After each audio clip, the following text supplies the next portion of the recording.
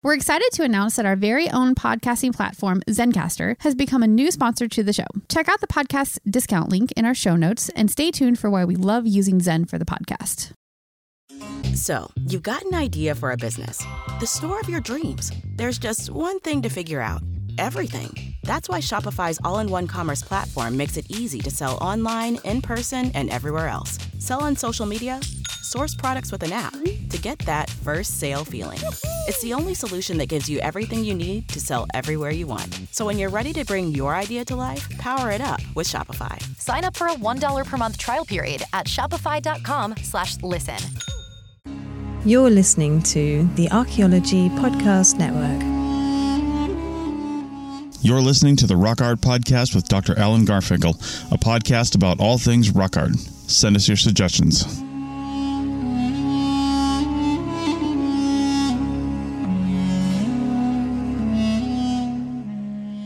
Hello and welcome to the Rock Art Podcast with Dr. Alan Garfinkel. On today's episode, we talked to Eran Barnea about his work filming rock art around the world.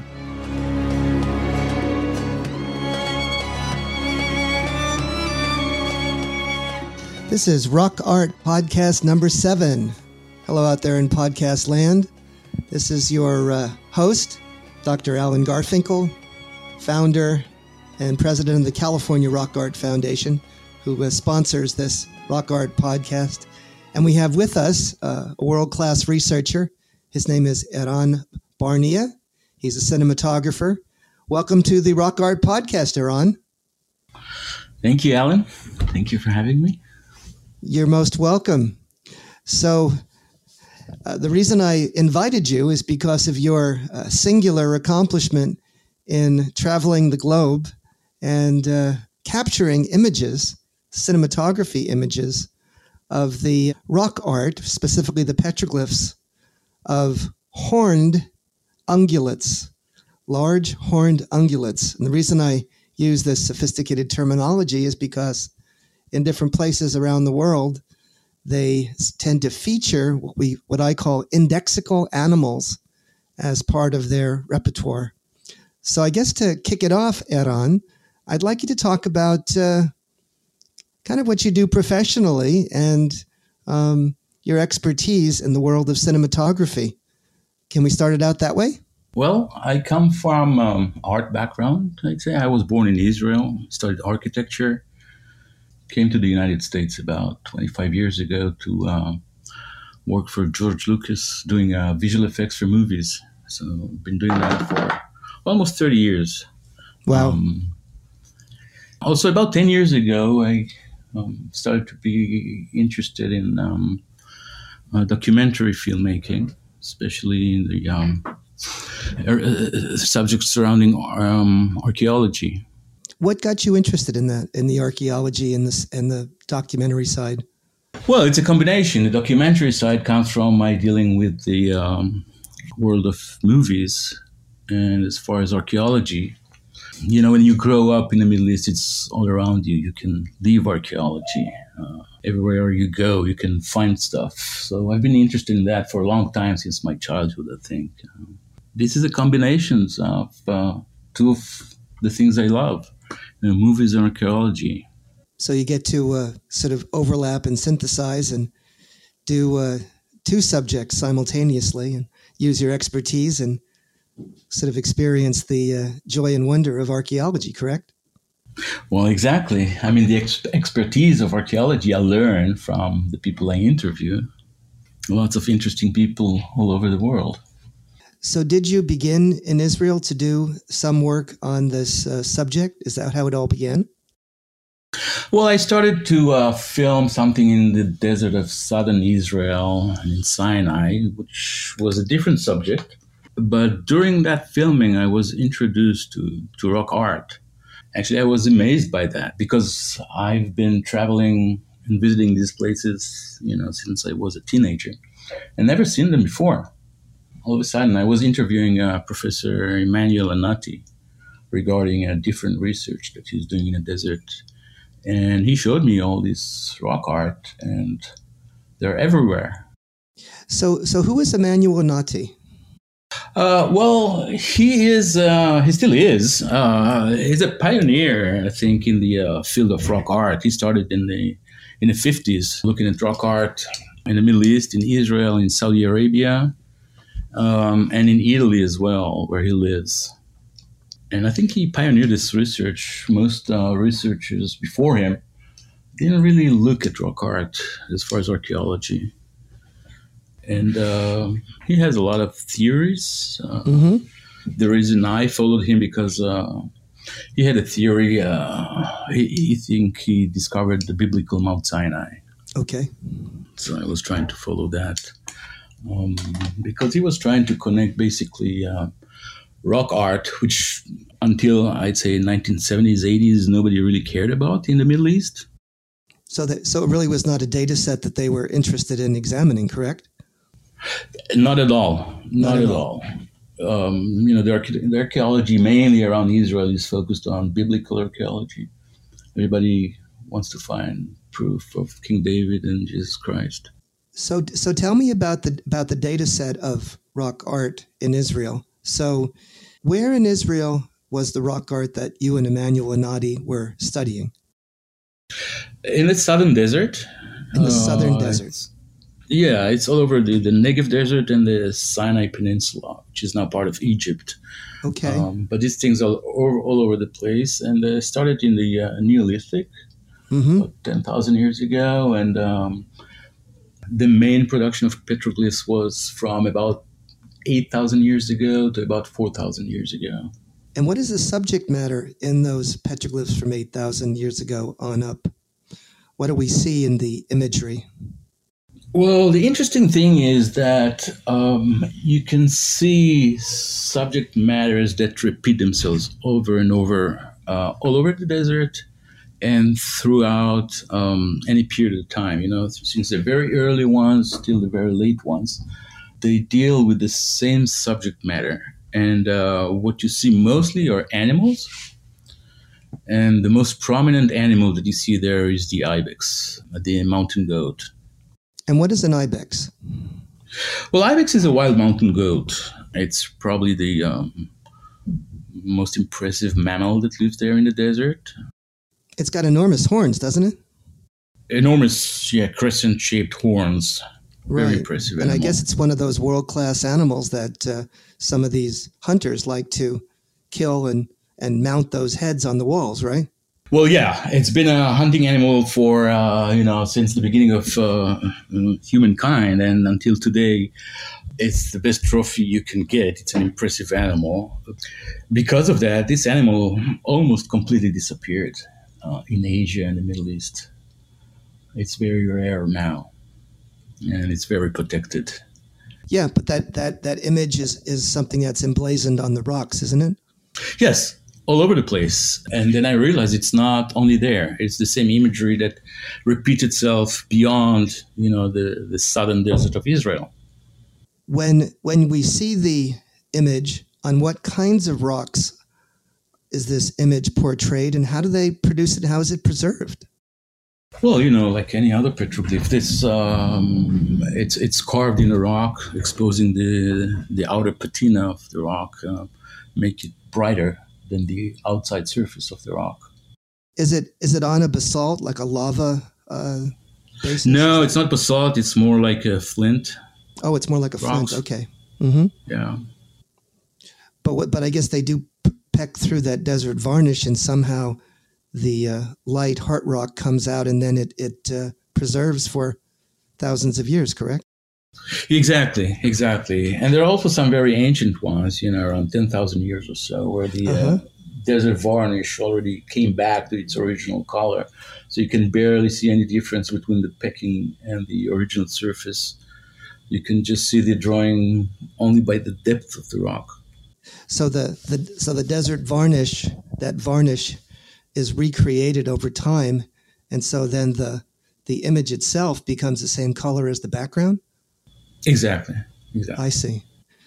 And so how does that image, what exactly is in that image, the designs and the specifics? What are they portraying? We know that there's an ibex depicted, but what else is in that picture? And what what do people hypothesize is the reason that they depicted the animal? Well, the first thing that you see is, hunting scenes, hunting ibex. And that's why people didn't consider it to be much, because it looks like just nomads portraying their everyday life, hunting animals. First problem starts when you look at when these were produced. And the time when these were produced, the nomads of the desert were not hunter-gatherers anymore. They were pastoral people. They had herds. Their diet was based on their herds, not on hunting. So that was not their everyday life. If it was depicting real life hunting, it must have been some sort of a ceremonial hunting or something like that, but something special. It's not an everyday activity. So the people who crafted the most ancient images were not hunter-gatherers or foragers. They were horticulturalists, correct? They were sort of incipient nomads. Anyways, they were correct. People argue that these themes started during the Paleolithic, when they were hunter-gatherers. Mm-hmm. We can see similar things in the caves of Europe. You see animals and hunting scenes, and we don't know what they mean, but according to the research of von Petzinger, the Canadian scientist who investigated the caves of Europe of the Ice Age, she found that there are also symbols drawn there with the animals, and not just symbols like an arbitrary or any number of symbols, but there's a finite number of symbols. There's, I think, 32 symbols all over, meaning they use some sort of symbolic language there to describe whatever they wanted to describe. So there's some sort of importance to these pickings, some message they wanted to portray beyond just, I killed this big trophy. It's not about it. It's about something else. And then you start looking at other designs that are picked next to the ibex or whatever angulated animal it is, and you find more stuff. The earliest images of the ibex on the rock in the Negev, in the southern deserts of Israel, do they ever show other figures or other writing or anything else in association with those images? Well, there are no writings yet, because they're writing, or the alphabet, although invented there in Sinai, was invented about 1700 BC. Okay. Then, once there's alphabet, you can see alphabet next to the ibex, but that's only 3,000 years ago.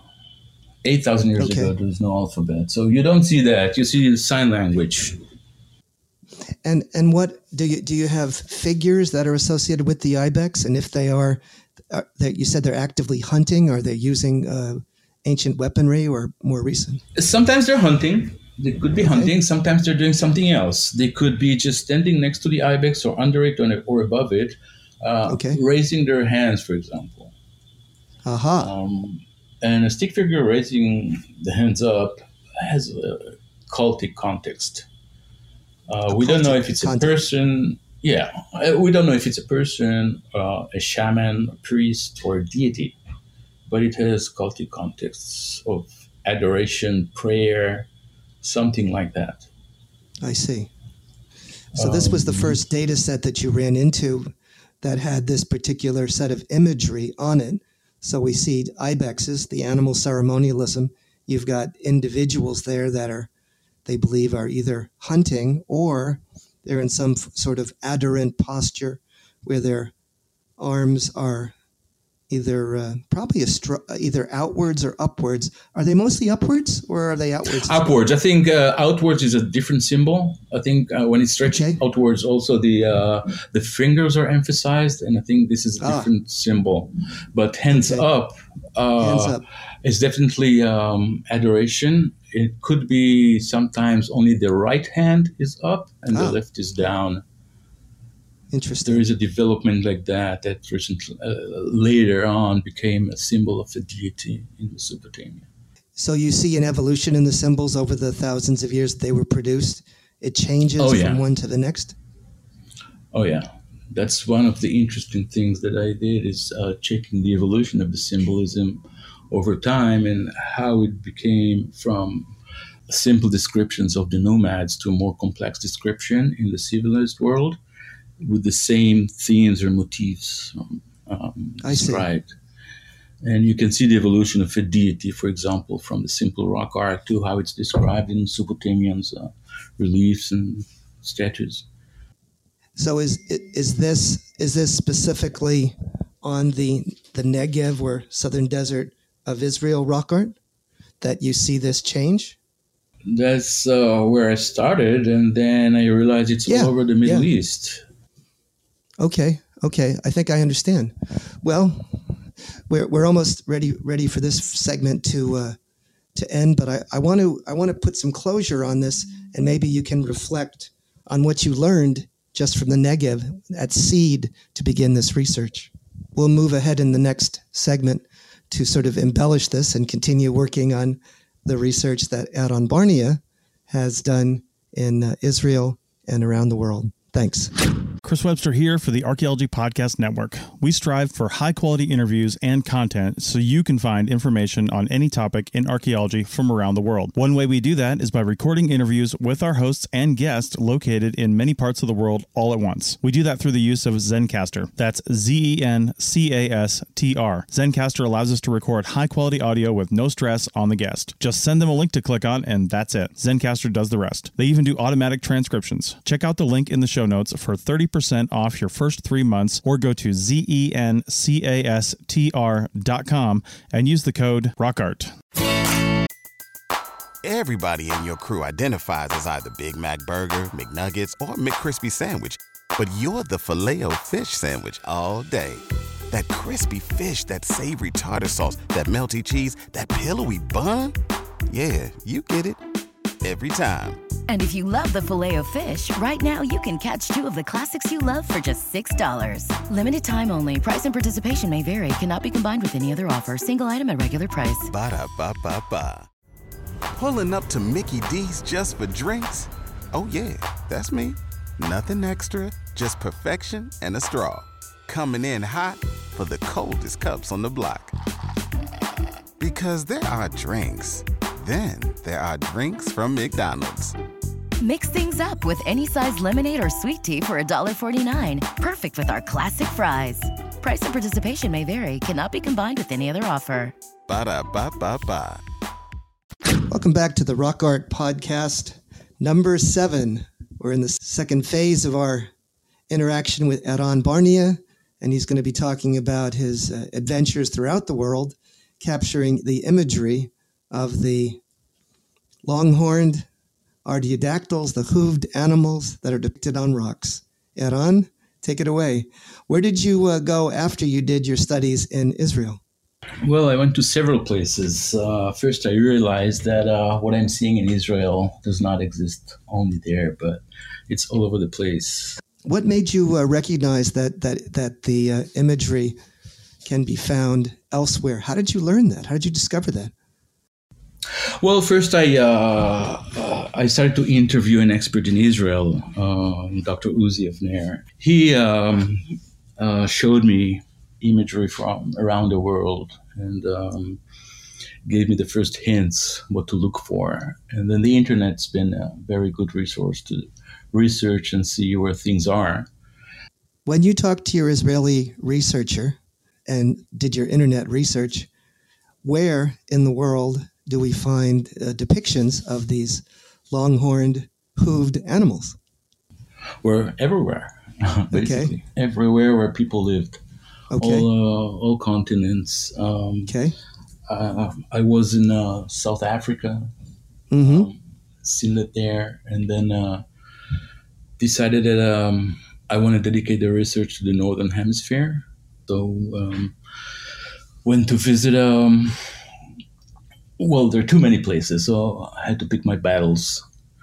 For some areas, either I could not get into or it was too complicated, so I hired local cinematographers to shoot some footage for me and interview experts, like in Iran, I have nice footage from there, from Tajikistan. Where is Tajikistan? It's Central Europe. It's the Wakhan Valley. It's a corridor along the Silk Road. Silk Road. So we have many caravans Iran, pass by. Tajikistan. Where else? The Himalayas in Kashmir, where Dr. L. Lundroth is working, and I sent a cinematographer together with him to climb the Himalayas and get some footage from there. Mm-hmm. I went myself to Mongolia, to the Altai Mountains. Interviewed a couple of researchers over there. And then the American Great Basin, mainly California. And who'd you interview there? Somebody called Professor Alan Garfinkel. Can you imagine? What a concept. So let's go through these various places that you gave us this laundry list. Which one you want to talk about first? How about South Africa? Do you have a little bit of tidbits you can tell us about South Africa, about the subject matter? Yeah, well, South Africa is a little different than the other parts that I visited because it's in the southern hemisphere. And all those in the northern hemisphere have something in common. I can talk about it and what later. Is that? Well, they are related to the constellations of, the stars in the night sky. And how did you learn that? Well, that's a different story then. Yeah, I jumped. I'm so sorry. Please. Which one do you want to do before the constellations or South Africa? Constellations. Tell us about constellations. Okay. Well, we can see that one main trope or motif in the rock art is the hunting scenes. And as I mentioned before, it seems like it's not much just hunting, but as you look closely into it, it is not just hunting scene. It's a metaphor. It's a representation of some mythology, some mythic hero, some mythical event. And the components of this composition is mainly a hunter, at least one or two hunters sometimes with a bow and arrow. Mm-hmm. They're accompanied by dogs. They have hunting dogs. Yes. And they're hunting an animal, mostly angulated animal. It could be a horse, but mostly it'll be an ibex. If not, it'll be a sheep, a cow, a deer, something like that. Some sort of long-horned animal, correct? Yeah. And the depiction is the same. It follows the same standard. It's a standardized symbol. Always the animal, the prey, is bigger than the hunter and the dog, much bigger. Oh. Its tail is always up. Tail is always up. Which is very interesting. Uh-huh. And it never dies. So it's never a dead animal. They're always vital and lively and abundant and jumping and active. Always. Except one petroglyphs in the coastal, Yeah. But it is indeed rather rare to see dead animals. Very, yeah. They're always alive. Interesting. So there's some standard here that has symbolism in it that everybody followed. So most of your work has been in the northern hemisphere rather than the southern hemisphere. So the first place you went was South Africa. Your next research was where? Mainly Mongolia, I'd say, and a lot of information from Iran, Tajikistan, and the Himalayas.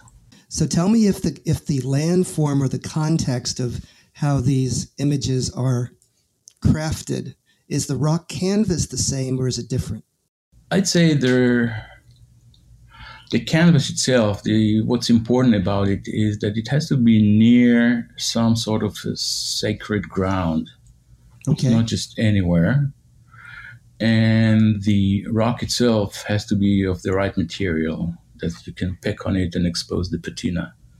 I think that's the necessary requirement. I didn't think there's any specific significance for the orientation or anything like that. I think the symbols on the rock are organized according to the surface, to the topology of the rock itself. So when you say that the location of this imagery, no matter where it is in the Northern Hemisphere, it always seems to be associated with sacred ground. What evidence, what either ethnographic or historical evidence do we have for that assertion? Well, depends if you're talking about America or the Old World. Okay. In the Old World, we have a problem that the people that manufacture these petroglyphs are gone. We don't even know who they are. So there's no barely any ethnographic record. But these guys also built some structures, very primitive, but they did mainly lines of rocks or rock circles or cairns or standing stones, something like that. So they had like little shrines. Yeah. Are those shrines found originally in Israel? Well, again, like the petroglyphs, it's something that people really didn't look at. Okay. And, it's pile of rocks, half a meter tall. It's nothing. When you're looking for like amazing architectural structures, you don't even look at these things. And this guy that I interviewed, Professor Uzi Avner, who's looking at these in the Negev desert, he's just walking the desert and finding these, and he's found hundreds of them, just there. And then I see that there are occasionally people find them, maybe more impressive ones, but all over the deserts in Saudi Arabia, Jordan, and they're all over in Mongolia as well. You can see piles of stones or standing stones, what they call deer stones, which are definitely cultic structures.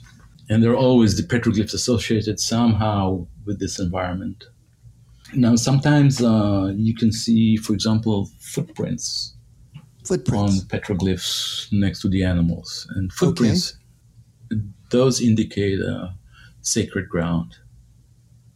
There are temples that have these too.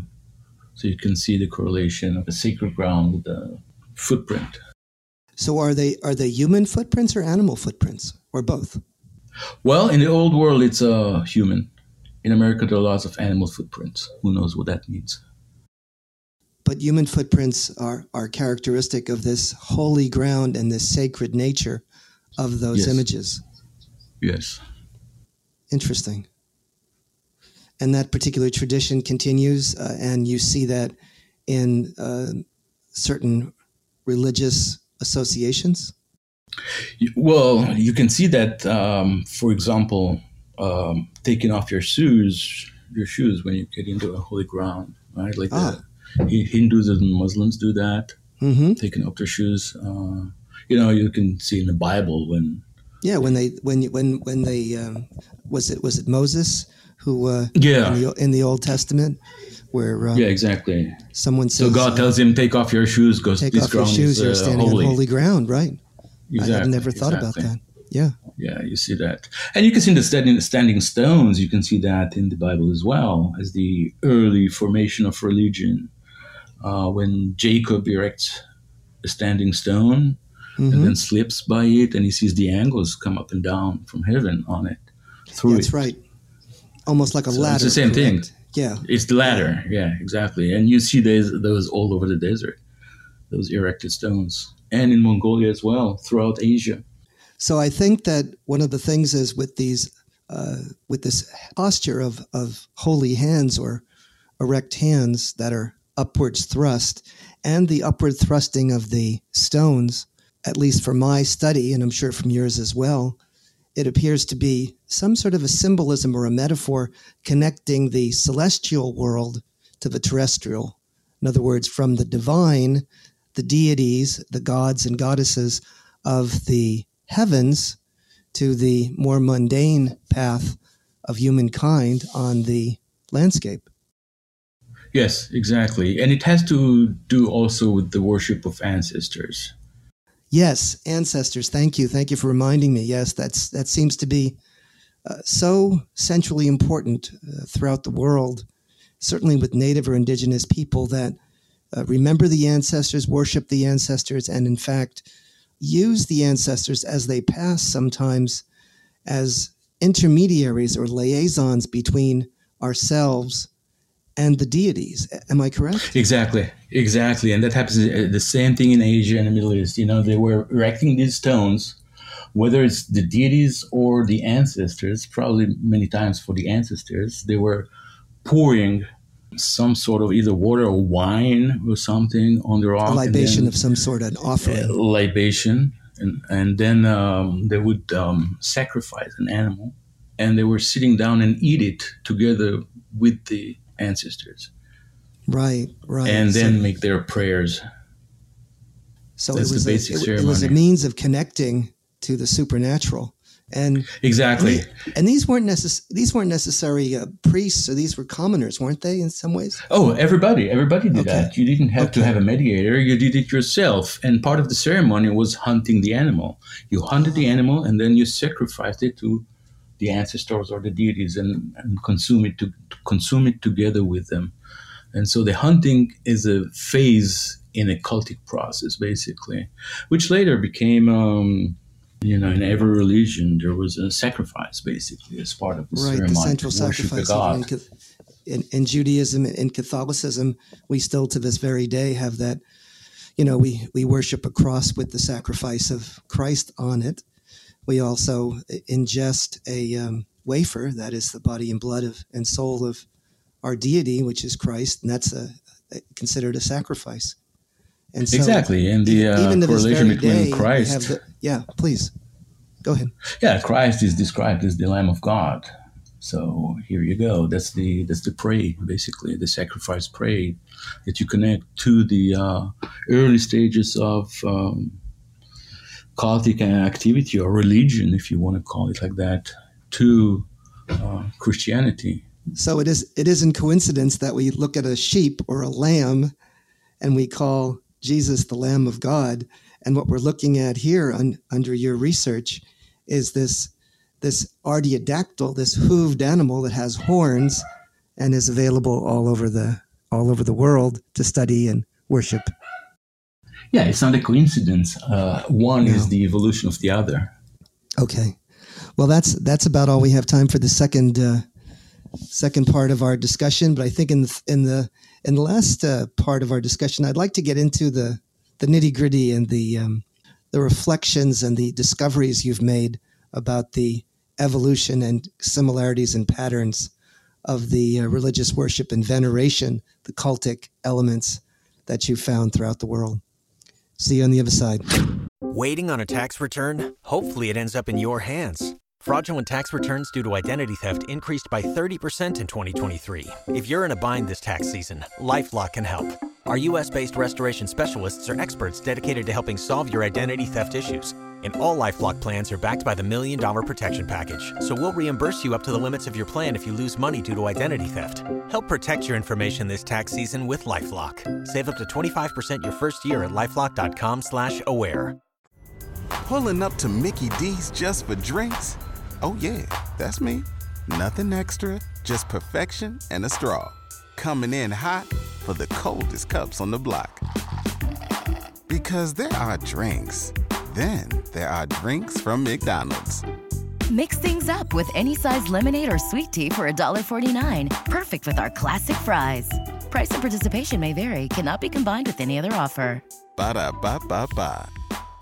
Well, this is the Rock Art Podcast number 7 in the third segment, the final piece. We've got Eran Barnea, the world-class cinematographer who's been studying the animals that are ungulates, that have hooves, that have big, long horns, and he's been all over the world doing so. He's a cinematographer, and we're going to be discussing the symbolism for this and bring it full circle back into the United States and talk about COSO.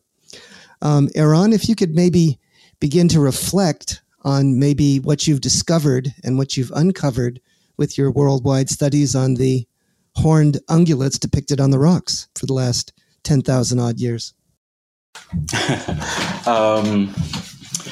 Well, yeah, just in 30 seconds. In 30 seconds, if you could please just give me the bottom line.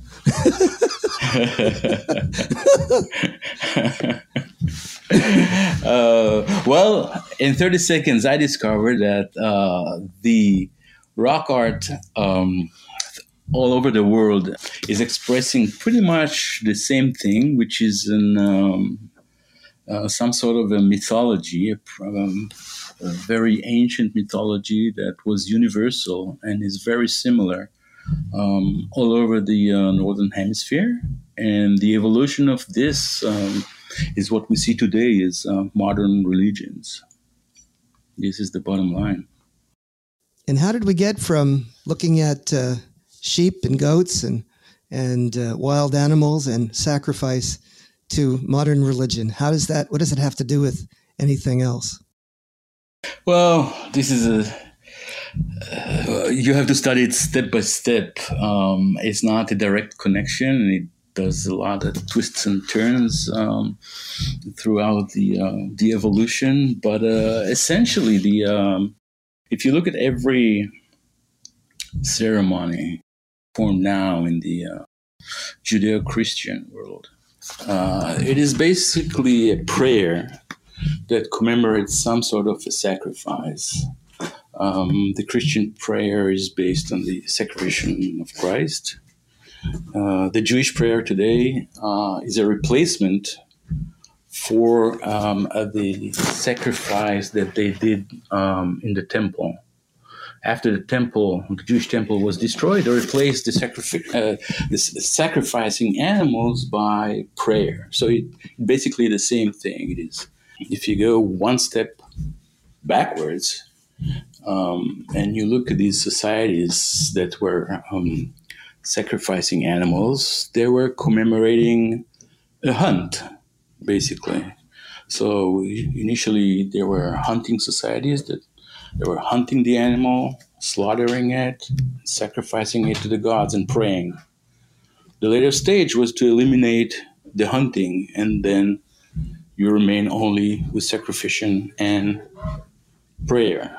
And the stage we are at is we just have the prayer that commemorates the previous two stages, if that makes any sense. No, it does. It makes a lot of sense. So in my own work, of course, in the Coso range of Eastern California in the Western Mojave Desert, which has the greatest concentration of rock images in the entire Western Hemisphere, what they seem to be obsessed with, which is no surprise, is bighorn sheep. They believe that between 25 and 50% of the inventory of 100,000 images in about 100 square miles, we have between 25 and 50,000 depictions of bighorn sheep. Now, you mentioned that the depictions of these animals are always lively and alive. And that's interesting because that's something that I've talked about and reflected upon. And that is not that's not always a common interpretation. One of my colleagues believed that these are spirit animals, and they're actually he would say they're dead, and that they're being depicted on the rocks in some sort. I don't know if it's veneration or whatever, but I have to disagree because it appears to me when you see this abundance of depictions of animals and their mobility and their liveliness and the action that seems to be captured with them is an indication that they, in fact, are meant to communicate life and not death. Do you find that all over the world? Is that the way it is depicted or no? Well, the interesting thing is that this is not the only thing that is similar between what we see in America and the old world. If you look at the American rock art only, you can, I guess, make a guess whether they're dead or alive or what. But if you compare it to what you see in the old world, you can see also that the same parameters work here in California or in the Great Basin. The animal is not only alive, but it's always bigger than the hunter. And the tail is always up. It's not just alive, but its tail is up. And that is very significant. Right. I guess we can riff on the tail for a few moments. Why don't you open it up, and then you and I can collaborate on sort of talking about this tail posture. Do you want to start? Well, yeah, I heard about that from researchers in the old world, and then you told me exactly the same thing about here in California. And what I heard about, the Asian petroglyphs of the tail up is that they mean that it's a symbol of fertility. It's a symbol of fertility. Fertility. These animals are always with their tail down in nature. Their tail is up only when they're mating, in the mating season. So what we've seen, of course, just piggybacking on that statement, is that that's been a question that appeared in the literature for quite some time in America about the tail posture. It was noticed that the tail was either horizontal to the ground or upwards towards the sky. And as you're well aware, and as you just stated, on these animals, on these ungulates, the tail is nicely tucked between their backside. And in fact, it's not something that one even would illustrate because it's not a prominent feature of this elegant, impressive, and magnificent animal. Why would you even show the tail to begin with, right? Yeah, exactly. Unless it's a significant symbol of something. Right. So what I learned, which took me a hell of a long time to find out, was that the animals, the bighorn sheep and domestic sheep for that matter, only have their tail up is when a female sheep is in estrus and wants to show that they're open for reproduction. And the terminology of the wildlife biologists call it flagging. And so the tail posture when it's up means in a system, I call it reproductive symbolism.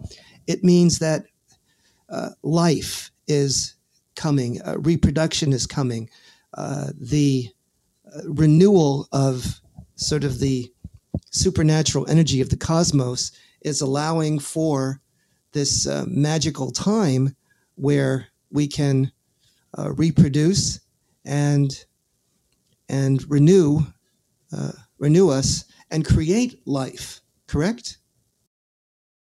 Correct. On a personal level and yes. On Earth level. So means explain rain. It brings fertility to people, and it means rain as well. Fertility for the earth. Right.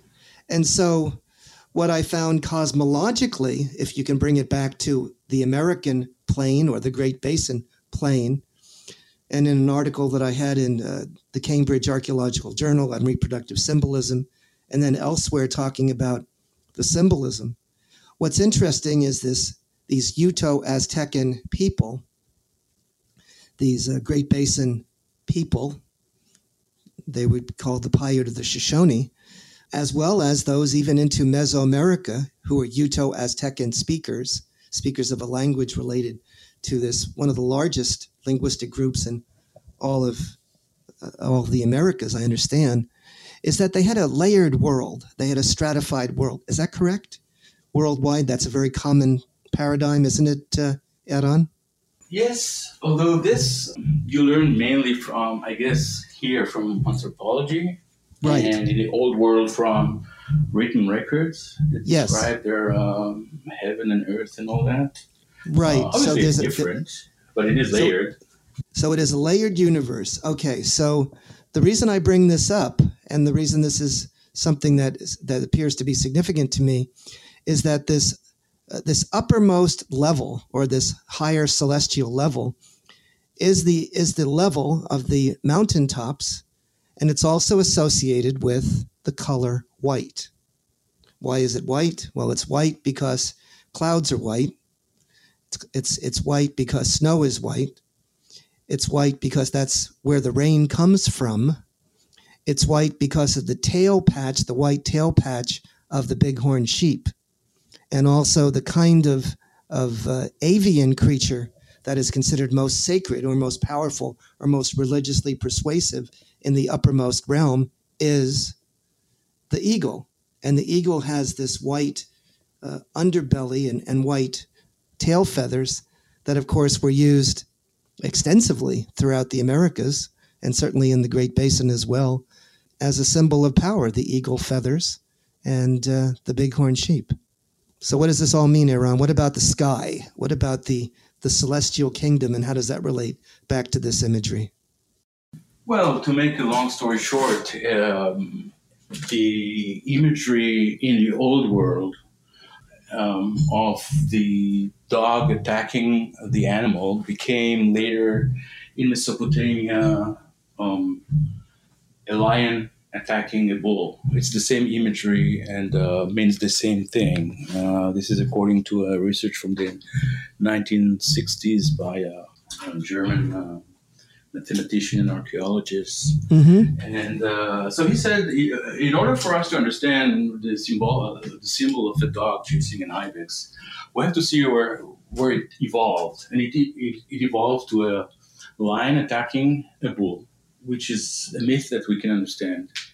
And what it is, it's all about a resurrecting God, a God that dies and resurrects, where the bull represents the constellation of Taurus, okay, and the lion is the constellation of Leo.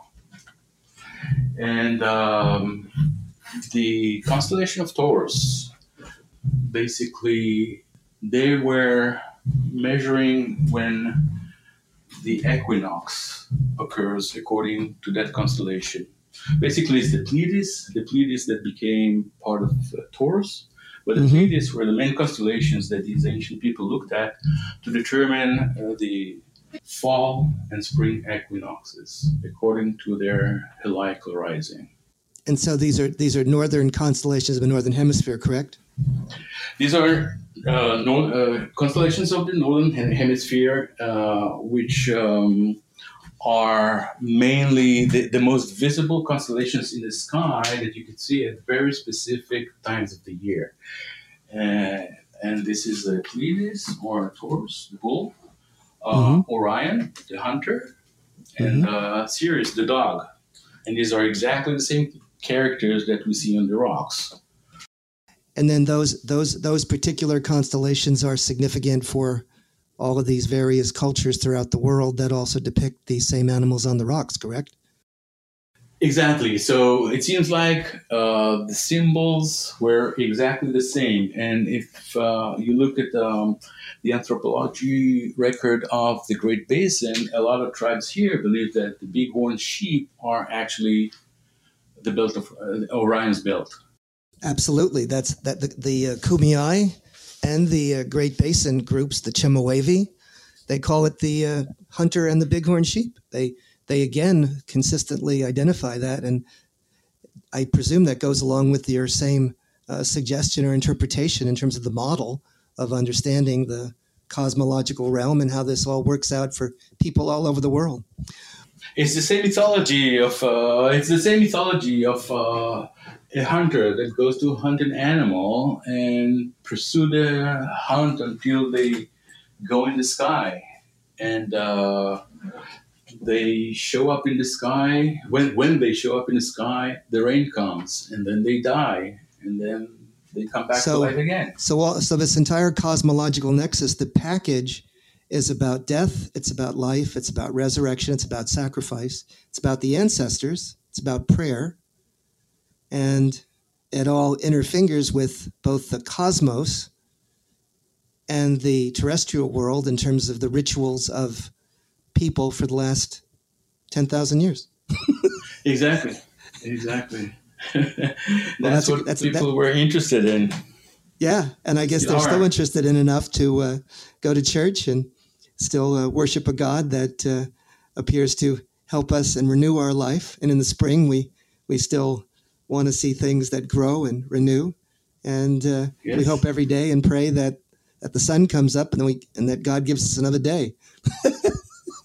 Isn't that right? Yes. Yeah. And, because if he doesn't, we're dead.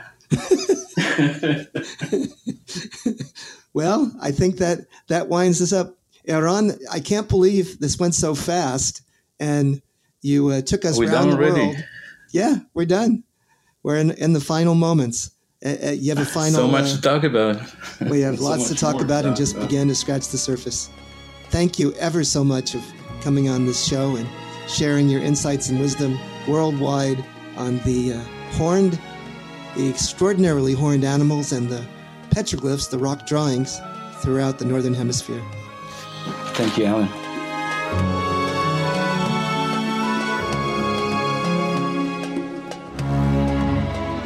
Thanks for listening to the Rock Art Podcast with Dr. Alan Garfinkel and Chris Webster. You can find this podcast on the educational podcast app Lyceum, Lyceum, and wherever you find podcasts. Find show notes and contact information at www.arcpodnet.com/rockart. Thanks for listening, and thanks for sharing this podcast with your family and friends.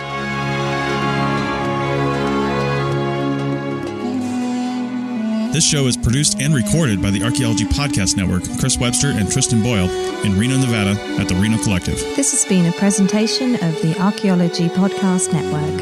Visit us on the web for show notes and other podcasts at www.arcpodnet.com. Contact us at chris@archaeologypodcastnetwork.com. Thanks again for listening to this episode and for supporting the Archaeology Podcast Network. If you want these shows to keep going, consider becoming a member for just $7.99 US a month.